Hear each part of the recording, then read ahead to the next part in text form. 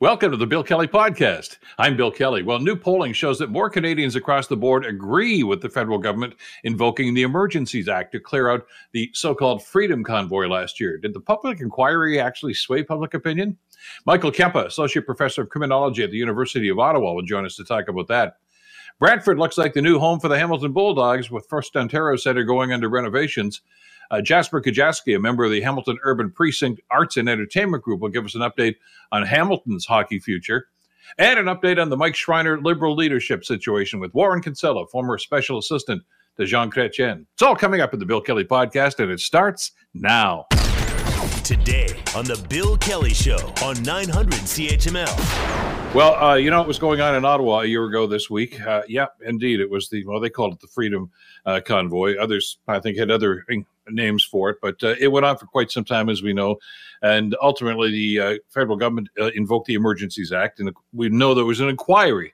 Well, that inquiry's final result is going to be coming up pretty soon. Justice Paul Rouleau, of course, is putting the final touches on his report that is going to touch about his opinion, and based on an awful lot of the advice that he has received, and certainly some of the testimony during the hearings over the last couple of months.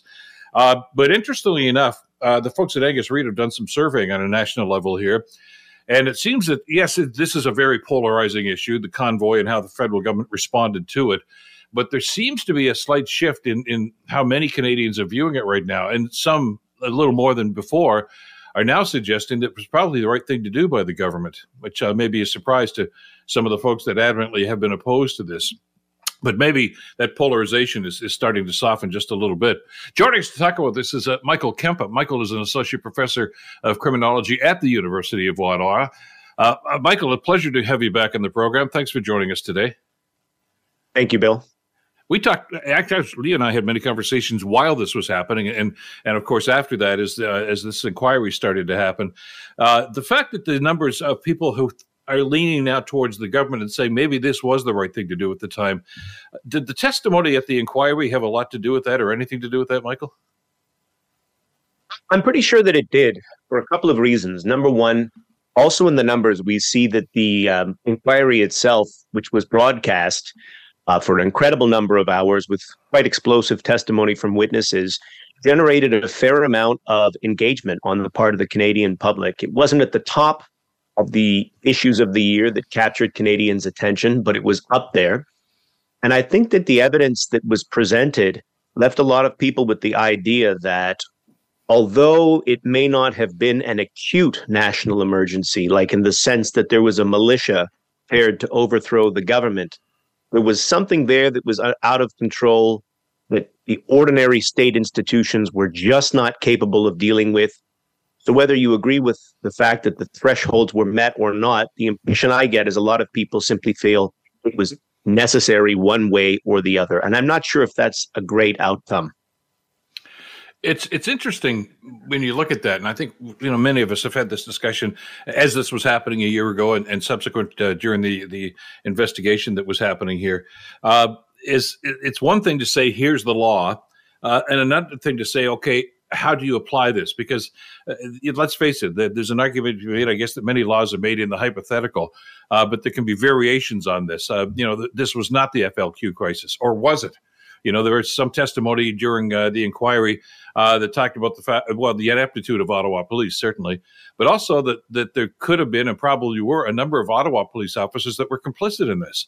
So, I mean, how deep did that go? We don't know. I don't think they dug that far into that particular issue, but it does raise some questions and some doubts about just how serious some of those people were, doesn't it?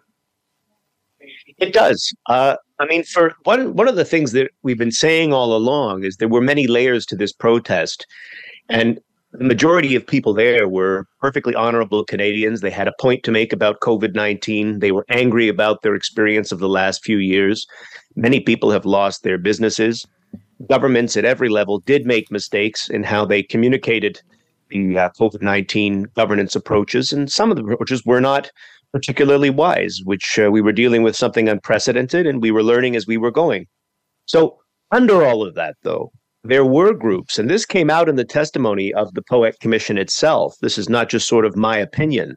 There were groups on the ground that had very bad intentions for democracy, who were using the convoy movement as a bit of almost like riding a wave. They were trying to get in on a big movement that was going for the purposes of attracting some of the gold dust that gets kicked up in these things, the finances, political attention, community status, and trying to recruit people to some of their more radical causes.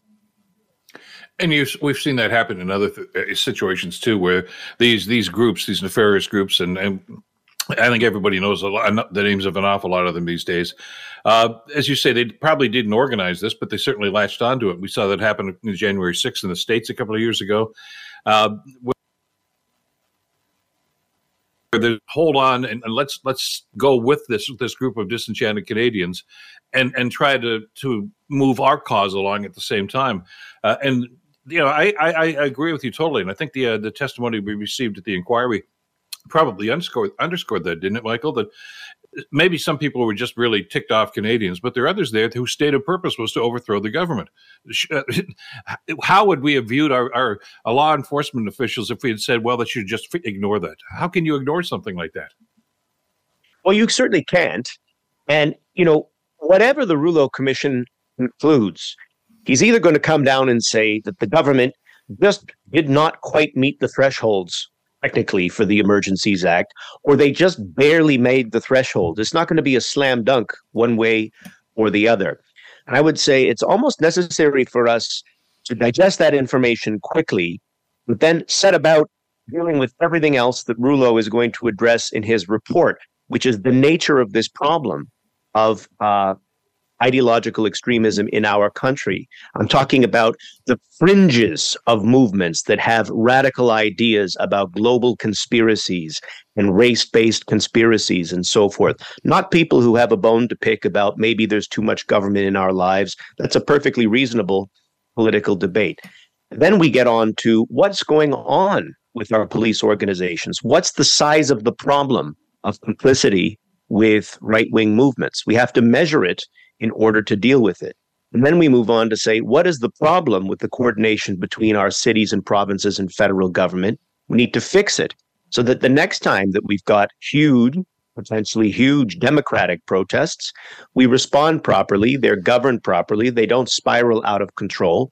We don't ever want to end up invoking the Emergencies Act, because even if Rouleau were to say, absolutely, the government was justified in mobilizing the Emergencies Act, it doesn't mean that we want government invoking the Emergencies Act ever again to deal with protests. Certainly we don't.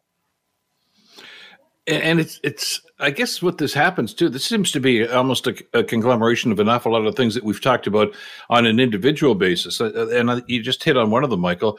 You know, how much influence do some of these extremist groups have on law enforcement and our military? You know, we've anecdotally heard about incidents like this, and there have been some investigations into it. How deep is it, and how much influence does it have? And, you know, the chicken and egg thing, you know, do these people, you know, actually try to recruit people from law enforcement into their group, or are they already there? We don't know a lot about this. And I guess one of the takeaways from the commission's report here is that we can't just say, okay, that's done, and put the report in the bottom drawer. But there has to be action items here, doesn't there? There has to be action items. And what I'm saying is, you know, it's going to sting when this report comes out. You look at these numbers from Angus Reid. Basically, it's a 50-50 split almost across the country as to whether or not Canadians feel that the government did the right thing or the wrong thing, or whether this protest was a threat and so forth. 50-50. That means that at least half of the people in this country are going to be upset with the conclusions of this report. And either side who's upset may try to rubbish the report and say that the commission made a mistake or was biased and so forth. I'm saying we're just going to have to get through that. It's going to take a month or two. People will yell and scream. It will be like arguing religion in many ways, because these are matters of personal conviction. And I'm saying we then need to get down to the rational policy discussion. You know, this is the social science bit, right? Where we say, all right, let's understand the problems around us and get about doing what we need to do with all of those institutions, police, oversight bodies, intelligence bodies, as I was saying, with different levels of government as well, and fix these things. One of the things I'm very afraid of is that when looking at these numbers from Angus Reid, I hate to say it, this is shaping up as an almost perfect election issue from the perspective perhaps of the Liberal Party, they may be very tempted in reading these polls to say, if we get a favorable report, we should go right to the polls and sort of scoop up a majority while we may have a chance. Well, especially because the leader of the opposition seems, on the other side of the fence on these issues too. I'd hate to think that the government thought that this was going to be something that would make another election call worthwhile, and that they could actually ride the crest of this. 51-49 is not really riding a crest. I mean, you're playing with fire if you do something like that, aren't you? You are. But as we break down the numbers a little further, we see that there's been a significant movement amongst Liberal and NDP supporters further in the direction of seeing this as having been the right move for government to have made. This is not a Liberal thing or an NDP thing or a Conservative thing. Political parties exist for the purpose of forming government. If they calculate that they're likely to get a majority because the opinion is swinging in their direction and they get a favorable report, they may calculate that it's the right time or an election. That would be pretty painful. I haven't made up my mind yet as to whether that would be good or bad for national unity. I have to think that through over a few weeks, but it is, as you say, playing with fire. I hope that we are exercising some restraint to not only act on the basis of political calculus with what to do with this report. Sometimes we've seen historically, Michael, that politicians will take the shortest possible path here. As you say, there's probably going to have to be some things done here. But I can see some people reading this report, however it comes out, and saying, well, look, they've replaced the Ottawa police chief. We've put some barricades up, and we're smart. So okay, we've done what needed to be done. We've reacted to it, and we've made changes. Enough is enough, is there the political courage to say, no, we've got to go deeper than that? I think that this is one of those moments for, it's the cliche of true political leadership. We obviously have an issue here with numbers at 50-50 across the country that impacts national unity, Canadian identity, where we're going as a country. Whether or not we have the courage in place right now, I think political leaders need to recognize that this is a defining issue for moving forward as, and as cliche as it sounds, as the Canadian state and nation. We've got to say, all right, we have inherent divisions in our society.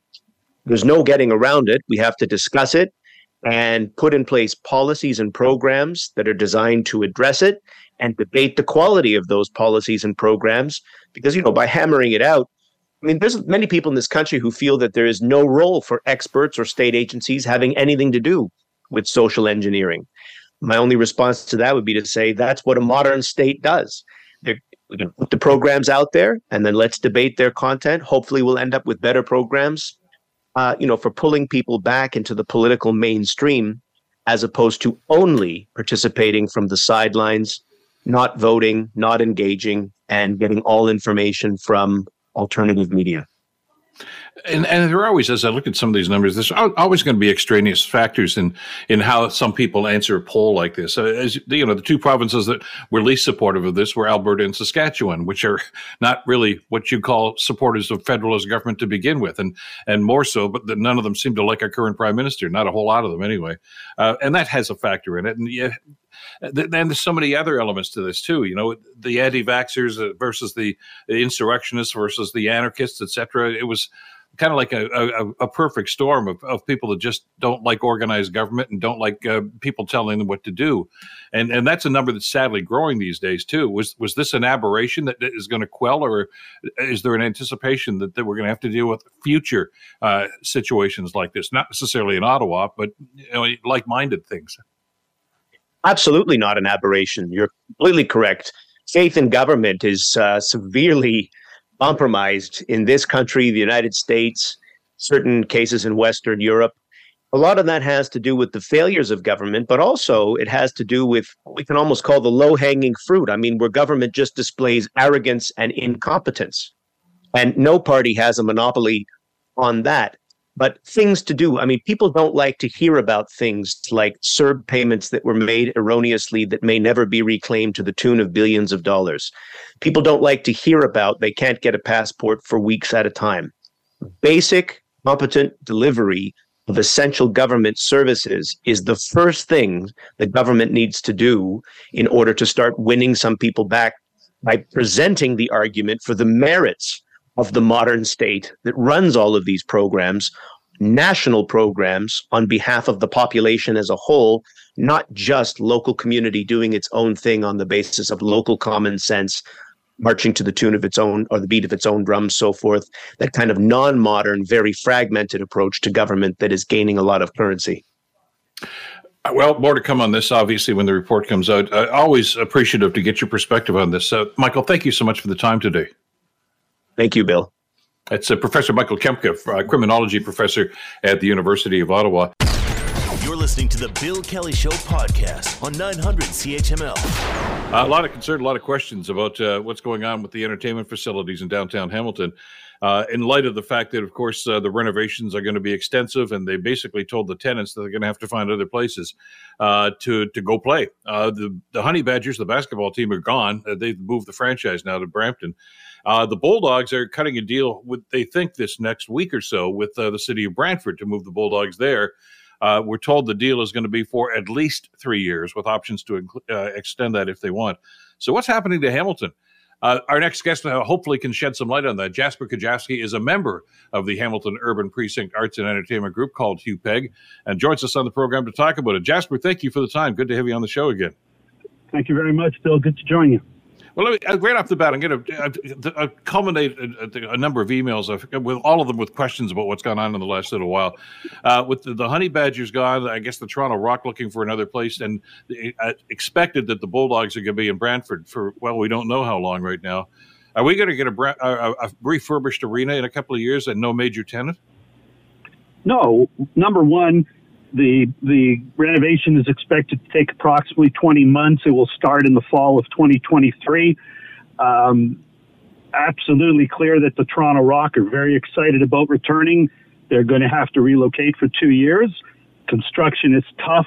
It's always hard, but the bottom line is it's the right project for Hamilton to maintain what was formerly Copps Coliseum as a reborn Coliseum in the heart of the downtown core with the big number of seats to do the big shows. So the Rock will be back. We look forward to welcoming the Bulldogs back, and we think it's going to be an extremely successful project in the long term for all of the people, not just in Hamilton, for everybody in Southern Ontario. But Jasper, Mr. Andlar has told us that you've had no contact. The city has had no contact with him. There's not even a discussion about a return date or a contract or some sort of a lease. That's why I'm supposing why the Brantford deal, when it finally happens, is they say for 3+ years. Now that's simply if you don't make any overtures and just let them go, there's an inclination right now that say, well, we're gone. Now, Bill, with the greatest of respect, that's simply not accurate. In fact, and Michael knows this very well. Are you telling us that Mr. Andlar is misleading us?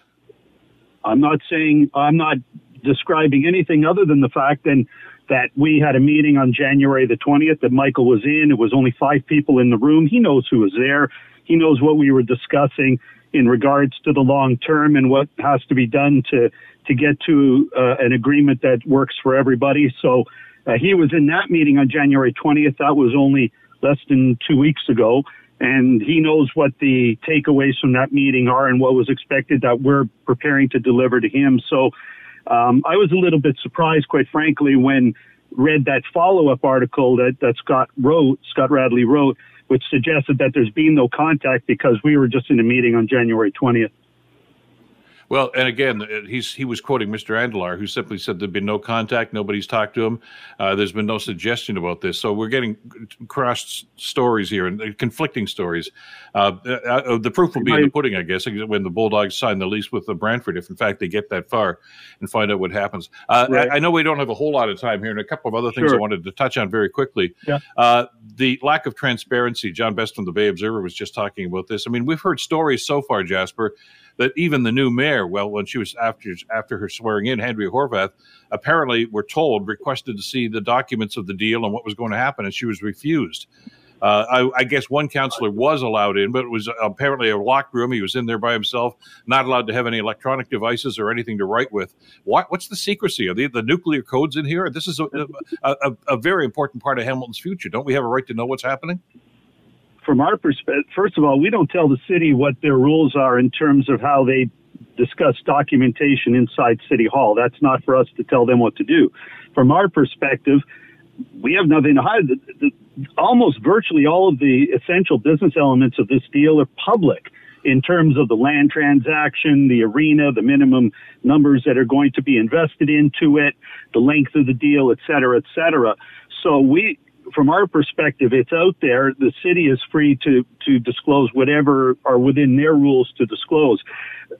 In terms of deals that the city does, I don't believe that everything is public. I don't think all the aspects of the airport deal, for example, have been made public, and there are other deals there where there's certain proprietary information. From Huprick's perspective, we think it's all out on the table, and we're happy for people to be aware of everything that we're doing, as long as it, from the city's perspective, meets their legal requirements, and that's for them to tell you about. We certainly don't speak on their behalf on that, but we don't think there's nothing secret about this deal.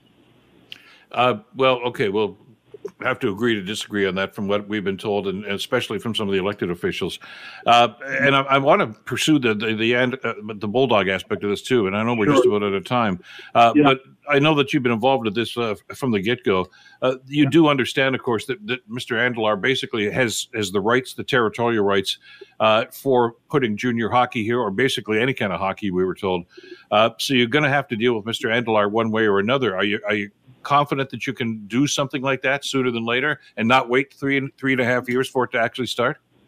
Yeah, that's exactly what we were talking about on January the 20th and what flows from those meetings. We want the Bulldogs back. We look forward to welcoming the Rock back and having a vibrant arena which has huge numbers of concerts and other things. So we want the Bulldogs back, and that's why we were talking to him throughout the process. If there have been different stories that have been told about what meetings took place. I just know where we were and what we talked about with him, and what certainly most recently we talked about on the 20th. So, and what's to flow from that meeting. So we look forward to welcoming the Bulldogs back. We think that they're a very integral part of the community. He has to make business decisions in regards to what he does during the relocation. Nobody will dispute that a renovation is disruptive if it happens in the same location. We're obviously not revisiting the stadium issue. That's a whole, we're not relitigating that.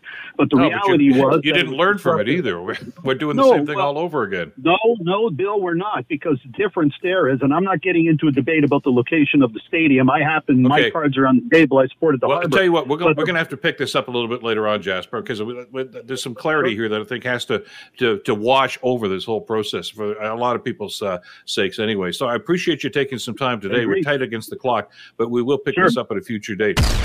You're listening to the Bill Kelly Show podcast on 900 CHML. The Mike Schreiner, Ontario Liberal situation, shall we say, continues to simmer. Mr. Schreiner was on our program a couple of days ago and said that he's going to take some time and talk to his constituents and talk to Liberals and Green Party members. It shouldn't take too long. There aren't too many of any of them in the legislature these days, and decide whether or not he wants to jump parties and run for the Ontario Liberal leadership. There are some people with some pretty strong opinions on this, including my next guest. Warren Kinsella is a veteran of the political wars here in Canada, former special assistant to Jean Chrétien and war room director for Dalton McGuinty during 3 successful election campaigns. And he joins us on the program to talk about, what is happening and what may happen. Warren, a pleasure to have you on the show. Thanks so much for the time today. Thanks for having me, Bill. Listen, in your podcast the other day, you were getting some information about this, and we all were. The note that the Liberal Brain Trust, and I use that term advisedly, sent to Mr. Schreiner, you classified this as a suicide note. You've been around, you've seen... You thought you'd seen everything until this came along. Talk us your views on this and how the hell this happened and what may happen as a result of this. Well, it's apart from the fact that it's pathetic and sad and a losing strategy, it's a great idea. It is absolutely ridiculous. In a single stroke, these so-called luminaries of the Ontario Liberal Party have boosted the fortunes of the Ontario Greens and diminished the fortunes of their own party, who are in the middle of a leadership race right now. So in effect, what they've said to the people who are seeking the leadership, who are actually Ontario Liberals, well, you're not good enough, or we don't want you. Like, some of them are even in caucus, and it's a puny caucus. And, you know, we're going to reach outside to this guy who's leading the Green Party. And, you know, I know Mike, and it sounds like you do too, and he's a nice guy and intelligent, very capable, but he's not a liberal. You know, he doesn't believe in the same things that the Ontario Liberal Party does, or used to. You know, and I was involved with that party for many, many years, and I'm just gobsmacked by what these so-called luminaries are doing. Well, I'm going to go back to that. Let's talk about those days when you were working, for the re-election of Dalton McGuinty. This is not the Liberal Party that Dalton McGuinty worked for and ran for so many years. There's been a dramatic shift to the left, and we think maybe too far. Some people don't think far enough, depending on who you talk to. But before they start deciding, okay, are we going to go outside? They have to decide who they are, don't they? Yeah, they do. And if people have a choice between the real New Democratic Party and a let's pretend New Democratic Party, they're always going to choose the new one. You know, I'm speculating here as to what madness sees the people who signed this letter. It may be that they looked up, the 401 in Ottawa and said, okay, Trudeau's done this and he's gotten away with it. And there's some truth to that. But what he did is he took over the NDP. Like he created his axis of weasels, as I call it, with Jagmeet Singh. And basically it was a friendly takeover of the New Democrats. This is different, right? This is reaching outside the party and saying, hey, come join us because we're a pretty sad sack group. And it looks bad. And it makes, I'm sure Schreiner just had a good giggle about it. My understanding is he said no to them before they even sent their letter. And then they went ahead and sent the letter anyway.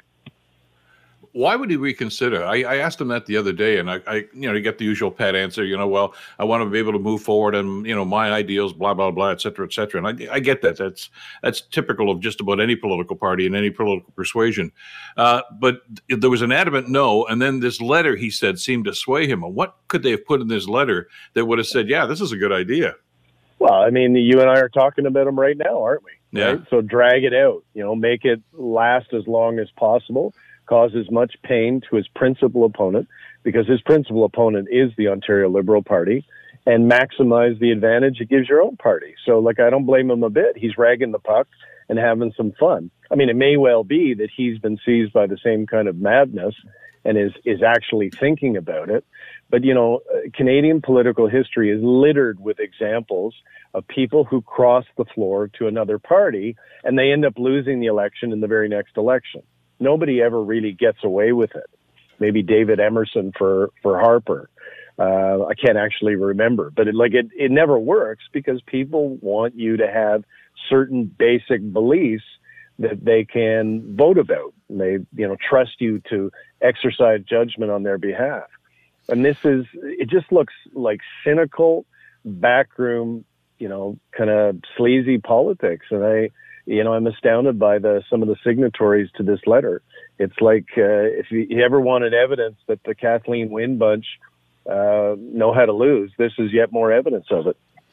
But we're told that one of the people that signed this was Greg Sobera, who was the finance minister in the McGuinty government.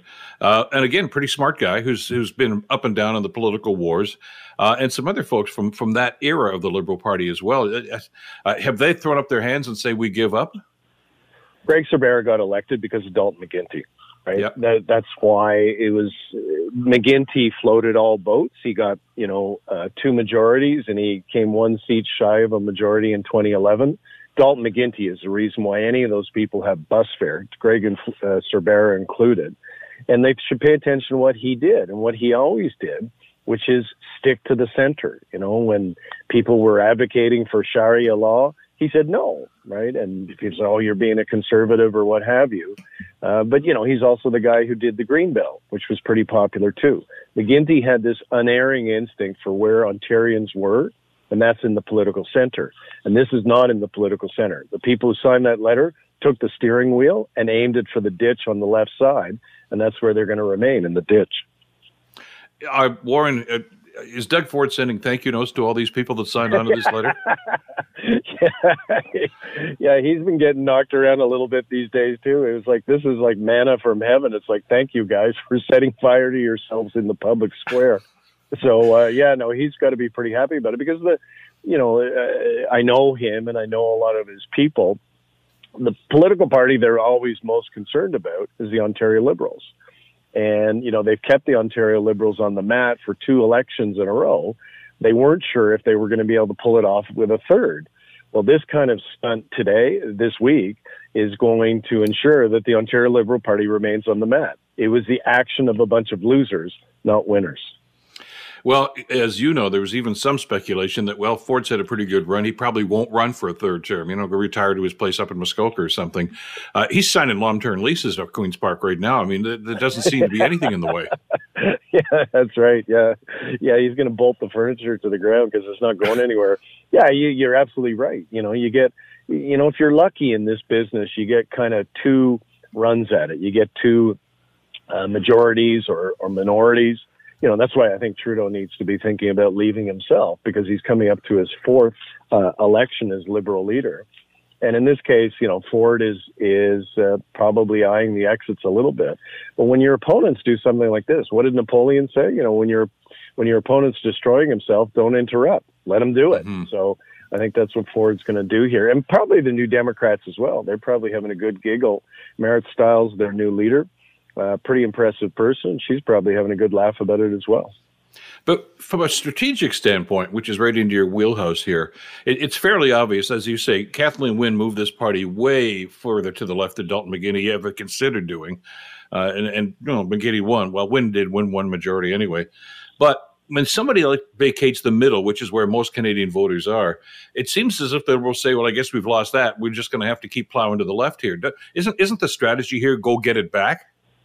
Yeah, absolutely, because you're absolutely right. That's what the data shows, and the statistics in every study is most folks, especially in this country, are in the political center. And, they'll deke a little bit to the left, they'll deke a little bit to the right, depending on the circumstances, but that's where the votes are. That's where it makes the most sense. That's why I think Poilievre is now beating Trudeau at the federal level with as much as, 10 points, according to some polls, because he's now bringing his party back to the center, talking about cost of living and crime and issues like that.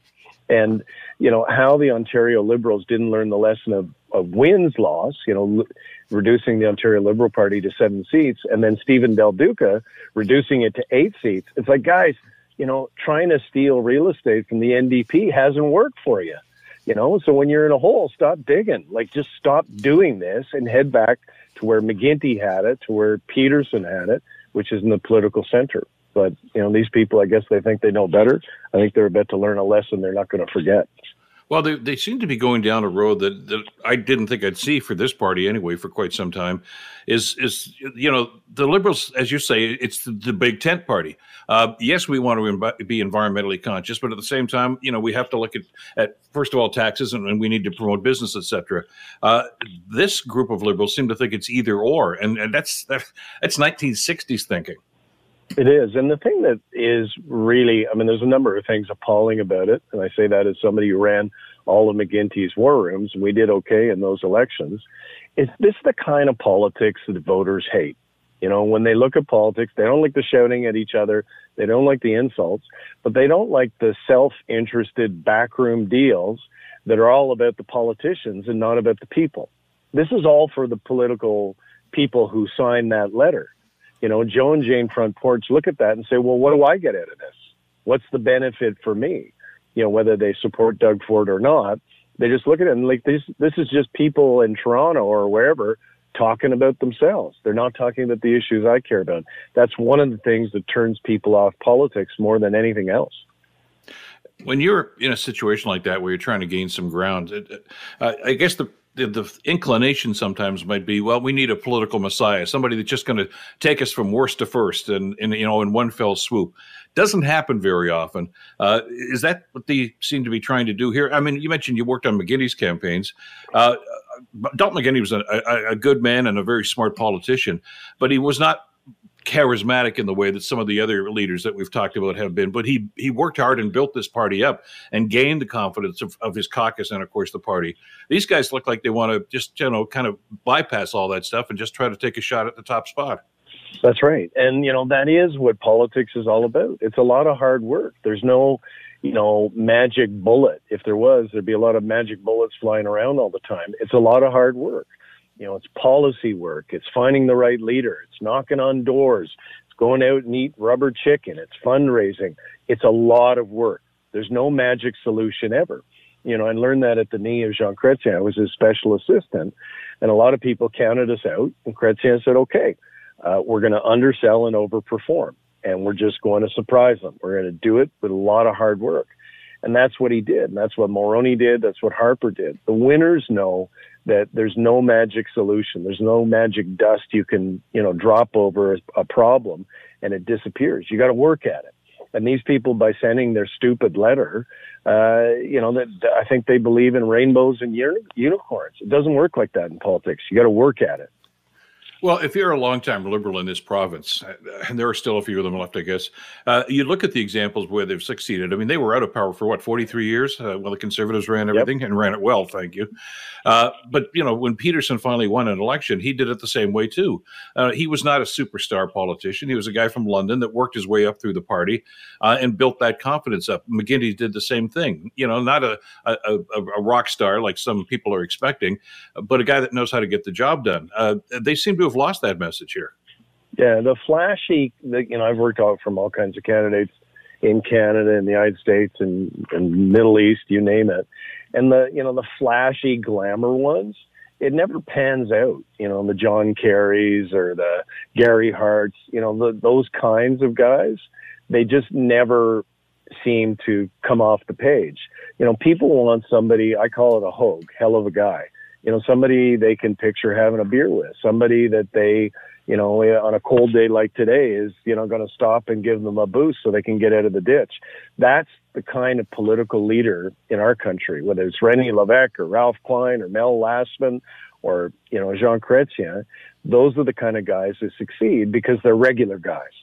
And they're ones that know that you win by doing a lot of hard work and knocking on a lot of doors. The solution is not the approach that these people have taken. Well, we're going to hear from Mr. Schreiner. He tells us sooner than later, so I guess there'll be another chapter written on this anyway. Yeah, we can talk about it some more. Yeah. Oh, I hope so, too. Warren, great to have you on the show. Thanks so much for this today. Stay well and stay warm. We'll talk again soon. Thanks, man. Take care. Warren Kinsella, of course, worked a long time for the Chrétien election campaign, and Dalton McGuinty as well, and knows what is going on. As I said the other day, he knows how the sausage is made, and he was in on the process many times, too. The guy knows how to win. They should be talking, if the Liberals really want to try to revive their hopes here, they should be talking to people like him. The Bill Kelly Show, weekdays from 9 to noon on 900 CHML. The Bill Kelly Podcast is available on Apple Podcast, Google Podcast, or wherever you get your podcasts from. You can also listen to The Bill Kelly Show weekdays from 9 till noon on 900 CHML. I'm Bill Kelly. Thanks again for listening. And don't forget to subscribe to the podcast. It's free, so you never miss an episode. And make sure that you rate and review.